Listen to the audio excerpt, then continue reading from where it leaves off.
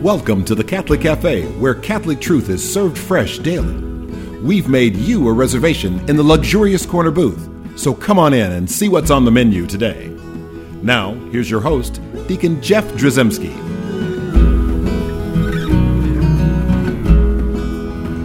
Greetings and welcome to the Catholic Cafe. I'm Deacon Jeff, sitting in the luxurious corner booth of the Catholic Cafe, sitting here with Thomas Patrick Doria. Hello, Deacon Jeff. And Sam Ziggy Rodriguez. That's me. Yes, okay, so wonderful. I'm glad to have you here. It's amazing what a coincidence you're here at the same time I am, and we're going to record a radio show. The Catholic Cafe is sitting here talking about important things. Yes. As we sit here with our coffees and our donuts with sprinkles, extra heavy on the sprinkles, and then we also have kind of an interesting topic this week because the gospel is one we've heard it many times. I think, and it's got there's a phrase in there that because what I love about Jesus. There's lots of things I suppose I have to love about Jesus because I do, but there's one particular thing I love whenever people are trying to trap Jesus. They give him an A and a B, and he always gives them a C. Right. I mean, he's always like, you thought you were going to hem me into this or that. Well, that's not the case here. Right. Buddy. He doesn't call him buddy, though. Bucko, I think is what that's the ancient Hebrew bucko. And so we're reading from the Gospel according to Matthew, the 22nd chapter. The Pharisees went off and plotted how they might entrap Jesus in speech. They sent their disciples to him with the Herodians, saying, "Teacher, we know that you are a truthful man and that you teach the way of God in accordance with the truth." Always beware, by the way, this is not scripture, but always beware of people who come with all these compliments. We know you're a truthful man. Oh, yes. Anyway, and you are not concerned with anyone's opinion, for you do not regard a person's status. Tell us then, what is your opinion? Is it lawful to pay the census tax to Caesar or not? Now, interestingly, they would ask that question because there's probably people listening going, "Yeah, can we get out of paying taxes? Should we not pay the tax? Should we pay the tax?" Yeah. And there are probably people who are actually concerned about the tax. Now, these people aren't. You're saying people don't enjoy paying taxes? Apparently, there's a few. I'm just saying the people asking the question here, all they're trying to do is get him in trouble, right? Either with the Romans or the Jews. Yeah. Either way, you're in trouble, right? And bad things are going to happen. So we continue in Scripture, knowing their malice. See, there's Jesus again. Jesus said, "Why are you testing me, you hypocrites? Show me the coin that pays the census tax." Then they handed him the Roman coin. He said to them, "Whose image is this and whose inscription?" They replied, "Caesar's." At that he said to them, "This is C." He said, "Then repay to Caesar what belongs to Caesar, and to God what belongs to God." So that's a powerful little statement there. That doesn't tell us what happened, but I'm sure he walked away whining. Well, it's really timely, too, because our waitress at the Catholic Cafe, her name is Caesar, and she just dropped off the bill. There you go. So should we pay Caesar or not? Yeah. I think we're going to render unto Caesar because she's going to get mad if we don't. And we're going to tip her well, too, because, it's a good thing to take care of our folk. Oh, absolutely. Right here at the Catholic Cafe. But so let's try to unpack this because there's a lot going on here. So I guess we should forget about the politics of things, which we're in the middle of a political season, so it's going to be hard to figure out politics. We are? Yes, people are having political conversations right now? But they're not. No conversations are being had. There is no conversing going on. Not in the luxurious corner, but no. Sprinkles or no sprinkles. That's the deepest we get. Well, and that can get pretty scary, the conversations that happen there. But I will just say that let's forget all the politics there of why they're asking all these questions. But let's get to the meat of this thing, repay. So render unto Caesar what is Caesar's, render unto God what is God's. Right? First of all, what do you think Jesus meant by that? Well, a couple of things. And by the way, one thing that I think should be highlighted here is Jesus has a sense of humor, because at the end of the day, they presented, like you said, A and B, and I actually think it's pretty funny if you take it like just at the face value of what he wrote there of what's on that currency you're referencing. That's right. Caesar. Oh, well, give to Caesar what is Caesar's, give to God what is God's. Because ultimately he's not saying give all currency that has Caesar's name on it to Caesar. So I think that that's just sort of an invitation there for us to laugh a little bit, that he's using that that sort of rhetorical device. That's right. To get out of the to get off the horns of the dilemma that they were trying to create, right? These two bad options. But for me, in the most basic sense, I read that as, you know what? We as Christians, we have duties in our everyday life. Duties to God, to one another, and to ourselves, and that's just a part of the reality of life. An example of that is you got to pay taxes, for example. But at the end of the day, there are certain things that belong to God that you cannot give over to other people, and you cannot give over to the government. And one shining example of that is your heart. You know, your heart belongs to God, and that stays with God. Your soul, your dignity, yes, who you are as created in the image and likeness of God belongs to God. Yes, I mean, you are God's, right? And I love, you remember, you know, who you are and whose you are. Right. It's a phrase that a lot of the lovely sisters will say. You know, you'll hear that expression. It's a beautiful expression because it teaches us, helps us to understand that we are not our own, in the sense that we were created, and our creation is a gift. Yeah. Right? And it comes from the Lord. And so then we repay to God what is God's. And that's powerful. Now, you know, it's a simple statement, and I don't know, was Jesus kicking the can down the road, right, and not getting into to specifics to say, like, well, wait, do we pay the tax or not pay the tax? Well, if they said, Jesus, the Romans just created the new Burn Christians Alive fund, and they're trying to raise taxes for that, would you? Well, I guess at that point it'd be like, whoa, but Christians, that's a little bit earlier. He has Jews. That's right. That's right. But you know, at the end of the day, if they had come to him saying they're trying to raise taxes for this terrible, ungodly, horrendous fund, he, I'm sure, would have engaged it differently. He might have talked about how horrible it would be to kill people, and how horrible, you know, a life is precious, and et cetera, et cetera.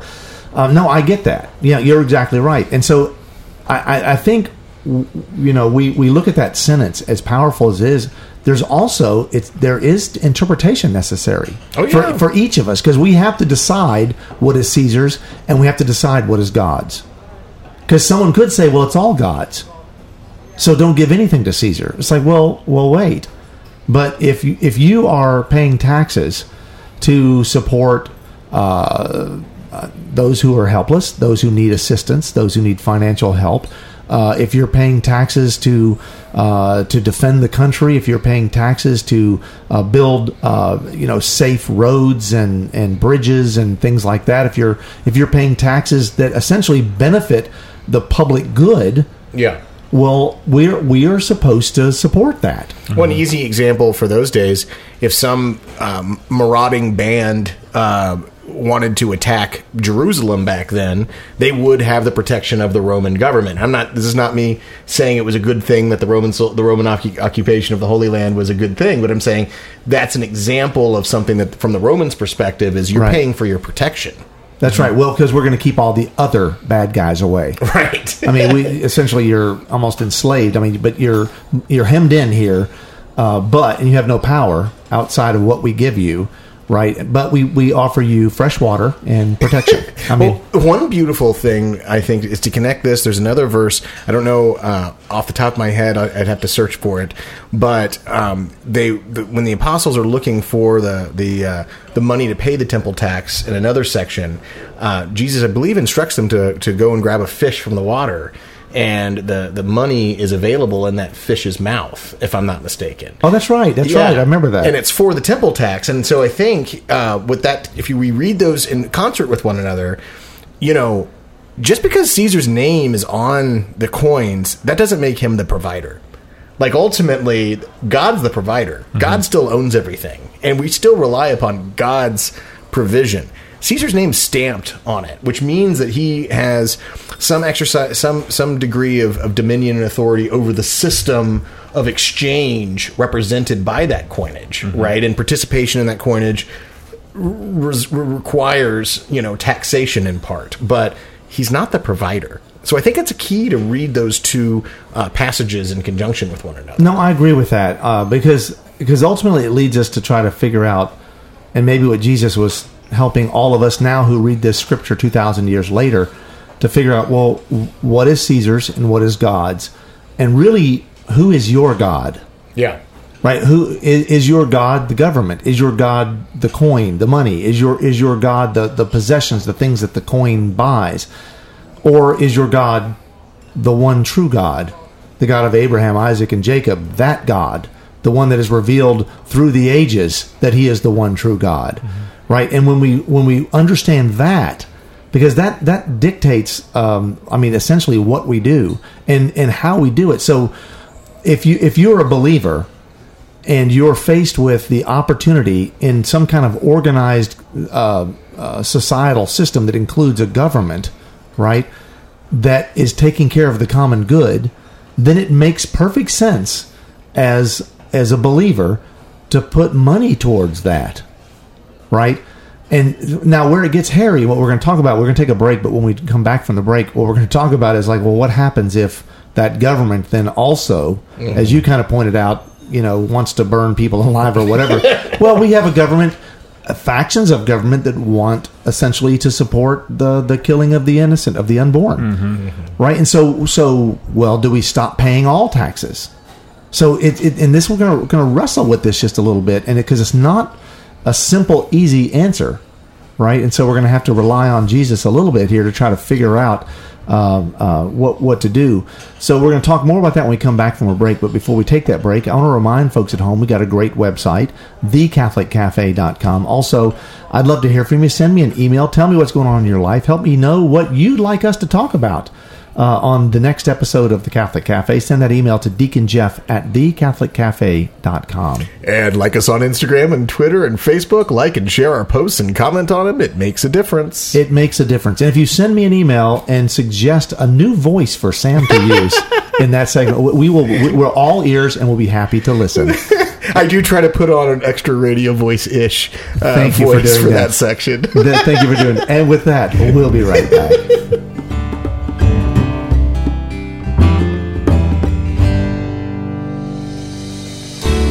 I'm Bess Drzymski, and this is another great moment in church history.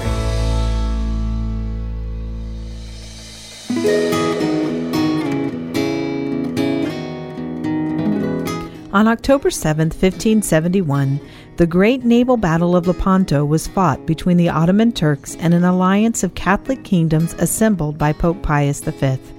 This titanic sea battle, fought for the freedom of Christianity in Europe and the preservation of Western civilization, was entrusted to the patronage of our Blessed Mother through the intercession of Our Lady of Victory. The Ottoman Turks had been trying to dominate the Mediterranean Sea with their navy for many years. They slowly captured small Christian outposts and sold much of the population into slavery. The Ottoman armies were brutal and merciless. They sought to exterminate Christianity from all of Europe. After the Turks began the conquest of Cyprus, a small island in the Mediterranean Sea, all Christian Europe became alarmed. Pope Pius V recognized the threat from the Turkish forces and convinced the political rulers of the day to form an alliance that might defend the Christian people of Europe from the threat of the Ottoman Turks. Pius assembled the brave knights of Malta, the Kingdom of Spain, the Venetians, and several other Italian kingdoms into a naval force that was finally able to challenge Turkish naval dominance. The last knight of Christendom, Don Juan of Austria, led the Christian forces.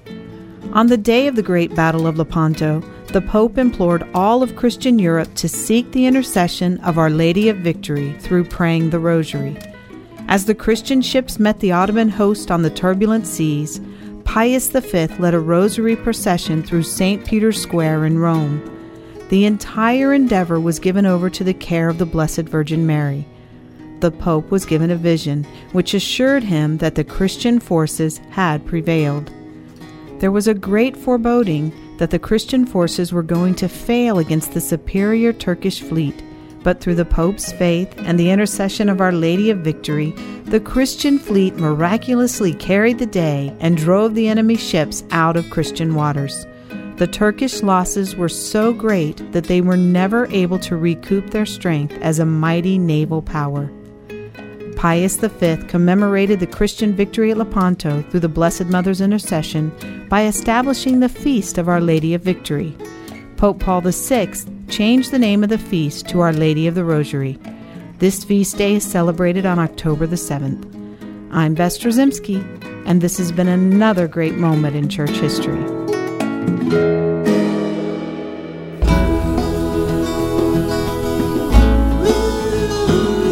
Welcome back to the Catholic Cafe. Here's Deacon Jeff. And we're back in the luxurious corner booth of the Catholic Cafe. I am Deacon Jeff, as a matter of fact. Deacon Jeff is right. I'm Deacon Jeff. I haven't changed my name in that short break. But also I have Tom Dorian, and I have Ziggy Rodriguez here. Woo. Yes, yeah. Celebratory. And we are talking about rendering unto Caesar what is Caesar's and rendering unto God what is God's. Mm-hmm. And this difficult task, I say difficult, it sounds simple. Well, give to Caesar what is Caesar's, give to God what is God's. And I right before our break, I did bring up that kind of interesting situation. What happens when the government starts standing for things that are not godly, right, that are bad things, right? So euthanasia, abortion, unjust war, the things that can happen that governments can aspire to and do. Not all do, but a lot do. Mm-hmm. And so then what happens? Do we keep giving money to that government? How does all that stuff work? And it's not always a black and white answer. Mm-hmm. And it's interesting that, we're in the middle of a fevered pitch of an election, and people will present everything as if it's like it's this or that, and you have a choice, this or that, and it's never that simple. And in fact, it's difficult on all sides, right? And then plus you can make that more complex by the fact that there's not any civil discourse going on. It's a lot of finger pointing and yelling. It's I thought everyone's getting to get quite nicely. Yeah, well, you what's rare is Sam World. Yeah, no, he actually is in a knitting circle. It's Ziggy World. He and a bunch of like 80-year-old women get together every Sunday I actually could see that. I could see that. Yes, and they talk politics. It's a beautiful thing to behold. But we're not that. And so how we figure out what we should do. Well, first of all, let me just ask you a simple question. How do you right the wrongs that are going on in the government? Well, obviously, staying informed is one really important thing. Makes sense. So be aware. Yeah. I would say, pray about what you're taking in. Right. So invite God into the discernment. Yes, and I would also say looking at multiple sources and be discerning about the sources that you're looking at, and especially if you're seeing opinions, more so than news, then right. Really not to get drawn into the big, not to become part of the problem. Right. Get into the mess. And the thing that the next thing that you would probably say, I'm going to go ahead and say, is and then to act, to vote, to participate, and that's something that I can't believe there are people, excuse me, that people that still don't participate in that way, right? Because here's the thing: we have a unique form of government in the United States of America, in the fact that it's a representative form of government, and it's of the people, by the people, for the people, and it's like we are supposed to be the government. We are supposed to, and so our vote really makes a huge difference. And also, run for office. Like if you, not everybody in our audience is going to be in a position to do that. But if there's somebody here in the audience who's like, gosh, I really don't see God represented in the public square in the way that I'd like him to be, and I really think that I could make a difference, but I just don't know where to start. You know what? Maybe God's calling you into that, because sometimes you can have a vocation to service in that kind of way. Yeah, public service can be a vocation. I hope that I can see more folks that are involved in politics, politicians, falling into that category than what seem to be there now. So I don't want to judge what's going on now so much as just hope and pray that we'll have more people who see that as a vocation and understand that this is it's actually there's potentiality for something quite beautiful to happen. Yeah. Right. There is such thing as a good government. Yeah. Right. And so I hope and pray that happens. But all of it comes back down to this Caesar and God thing, Caesar versus God, and who is your God, and what are you doing, and how we discern and figure out, like, what belongs to Caesar, what belongs to God. And you said at the beginning of the show, Sam, and rightly so, you talked about not giving your heart over to the human king, the government, the political party, the whatever it is, the money, whatever, that you don't give your heart over to that. Yes. That belongs to God. And there's you'd also pointed out at another time, you were pointing out a beautiful prayer that Jesus offers right before his crucifixion, right? And so it's the prayer of Jesus, and it takes place, it's a very long, priestly, beautiful prayer that takes place in chapter 17 of John. I'm going to read some of it because it really helps us discern for ourselves who we are and whose we are. So let's see, Jesus says, starting at verse 9, I pray for them. That's us. I do not pray for the world, but for the ones you have given me, because they are yours. That's us. And everything of mine is yours, and everything of yours is mine, and I've been glorified in them. And now I will no longer be in the world, but they are in the world, while I am coming to you. Holy Father, keep them in your name that you have given me, so that they may be one just as we are. When I was with them, I protected them in your name that you gave me, and I guarded them, and none of them was lost except the son of destruction, in order that the scripture might be fulfilled. But now I am coming to you. I speak this in the world, so that they may share my joy completely. I gave them your word, and the world hated them, because they do not belong to the world any more than I belong to the world. I do not ask that you take them out of the world, but that you keep them from the evil one. They do not belong to the world any more than I belong to the world. So, and then it goes on, these powerful words, consecrate them in the truth. Your word is truth. As you sent me into the world, so I sent them into the world. And I consecrate myself for them, so that they may also be consecrated in truth. So This is some powerful stuff. Mm-hmm. But if you look at it, I mean, boil it down to one little phrase. Sam, well, I know you can. Well, being in the world, but not of the world. That's right, exactly. People assume that there's like just a simple scripture that says that because it's such a common phrase, but it's actually it's drawing from that prayer of Jesus there. It's an adage, you could say a Christian adage that's scripturally based, as opposed to being an actual a simple line of scripture. That's right. So this is essentially saying what we were saying at the beginning, that yes, your heart, your soul, your mind, your being, your identity, your dignity that was given to you as a gift, and it does not belong to the world, right? But it is in the world. Yeah. And so here's Jesus saying to the Father, I'm in you, you are in me, we're in each other, we are one, but then I'm with them, they are in me. So which means now we are also in the Father, and yes, we're all in this together, and we're consecrated in the truth. And so we have a home in God. We belong to God. And so essentially everything of who we are, what gives us any value at all, everything that makes us valuable is God's. Mm-hmm. Well, I think also you can link this to when Pontius Pilate is questioning Jesus, Jesus says, my kingdom is not of this world.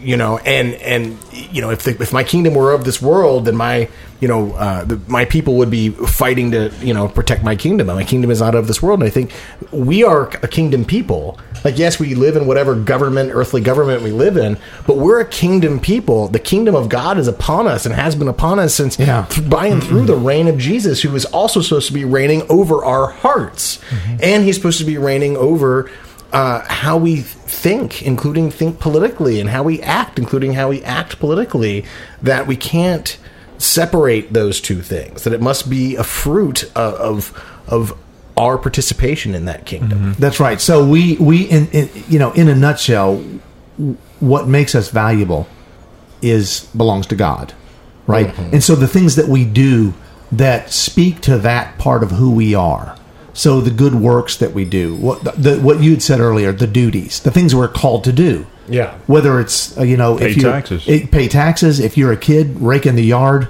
when your parents ask you to do. If you're an adult, the work that you do. Now, and then at the same time, all of those things should be done in accordance with God's law. So you don't want to, if you've chosen the vocation of being a thief, right, that's not a good thing. And so what you're doing is now in that situation, you're not rendering to Caesar or to God. I mean, now you're living in, I guess, an evil, or you're living a lie. But so we still have to live accordingly. And when it comes to taking care of the things of the world, of the people, it's like, the false gods, don't engage with them. Don't necessarily support them, but if it's theirs, let them have it. Yeah. I know this is kind of a weird analogy, but if somebody comes and holds me up, I'm going to give them everything I have. Yeah. I don't, it's theirs. It's what they want. Yeah. If they want my money, my wallet, my credit cards, if they want my car, please carjack me. I have a terrible car. I could use the insurance money, Tom. Oh, it's terrible. See, before this, all I'd been giving to Caesar was, croutons, Parmesan cheese, romaine lettuce. I get it. Very nice, very nice. But the point is, it's like, so that's just stuff. What's not just stuff, and what's important, what Jesus is focusing on, helping us to see, is that we are beautiful, that God created us in His image and likeness. He loves us, and He wants us, and we give ourselves in our whole being to Him. Mm-hmm, and we ask our Blessed Mother to intercede on our behalf. Yes. Hail Mary, full of grace, the Lord is with thee. Blessed art thou among women, and blessed is the fruit of thy womb, Jesus. Holy Mary, Mother of God, pray for us sinners, now and in the hour of our death. Amen. Thanks for listening to the Catholic Cafe. If you'd like to contact Deacon Jeff, send him an email at deaconjeff@thecatholiccafe.com. Visit us on the web at thecatholiccafe.com. You can also find us on iTunes or follow us on Facebook and Twitter. The Catholic Cafe is brought to you by the Order of Malta Federal Association.